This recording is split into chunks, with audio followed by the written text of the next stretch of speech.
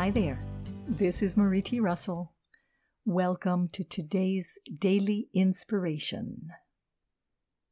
The focus for today is, what is my body trying to tell me? One way we can use to answer our questions is to check with our body. What is my body trying to tell me? I've noticed that when I'm paying attention, I can get the answer to a lot of questions. We get a headache? Why? What caused it?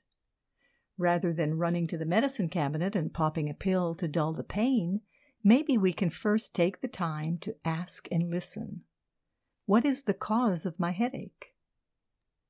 Listening to our body, to our aches and pains, to our discomforts, to our illnesses, to our fears, will tell us what the problem is and can help guide us as to how to resolve it. So, the next time you don't feel good, ask yourself, what is my body trying to tell me? Today's focus was excerpted from the InnerSelf.com article, So Many Questions, So Many Answers, written by Marie T. Russell. This is Marie T. Russell, publisher of Inner Self, wishing you a day of listening for what your body is telling you, today and every day.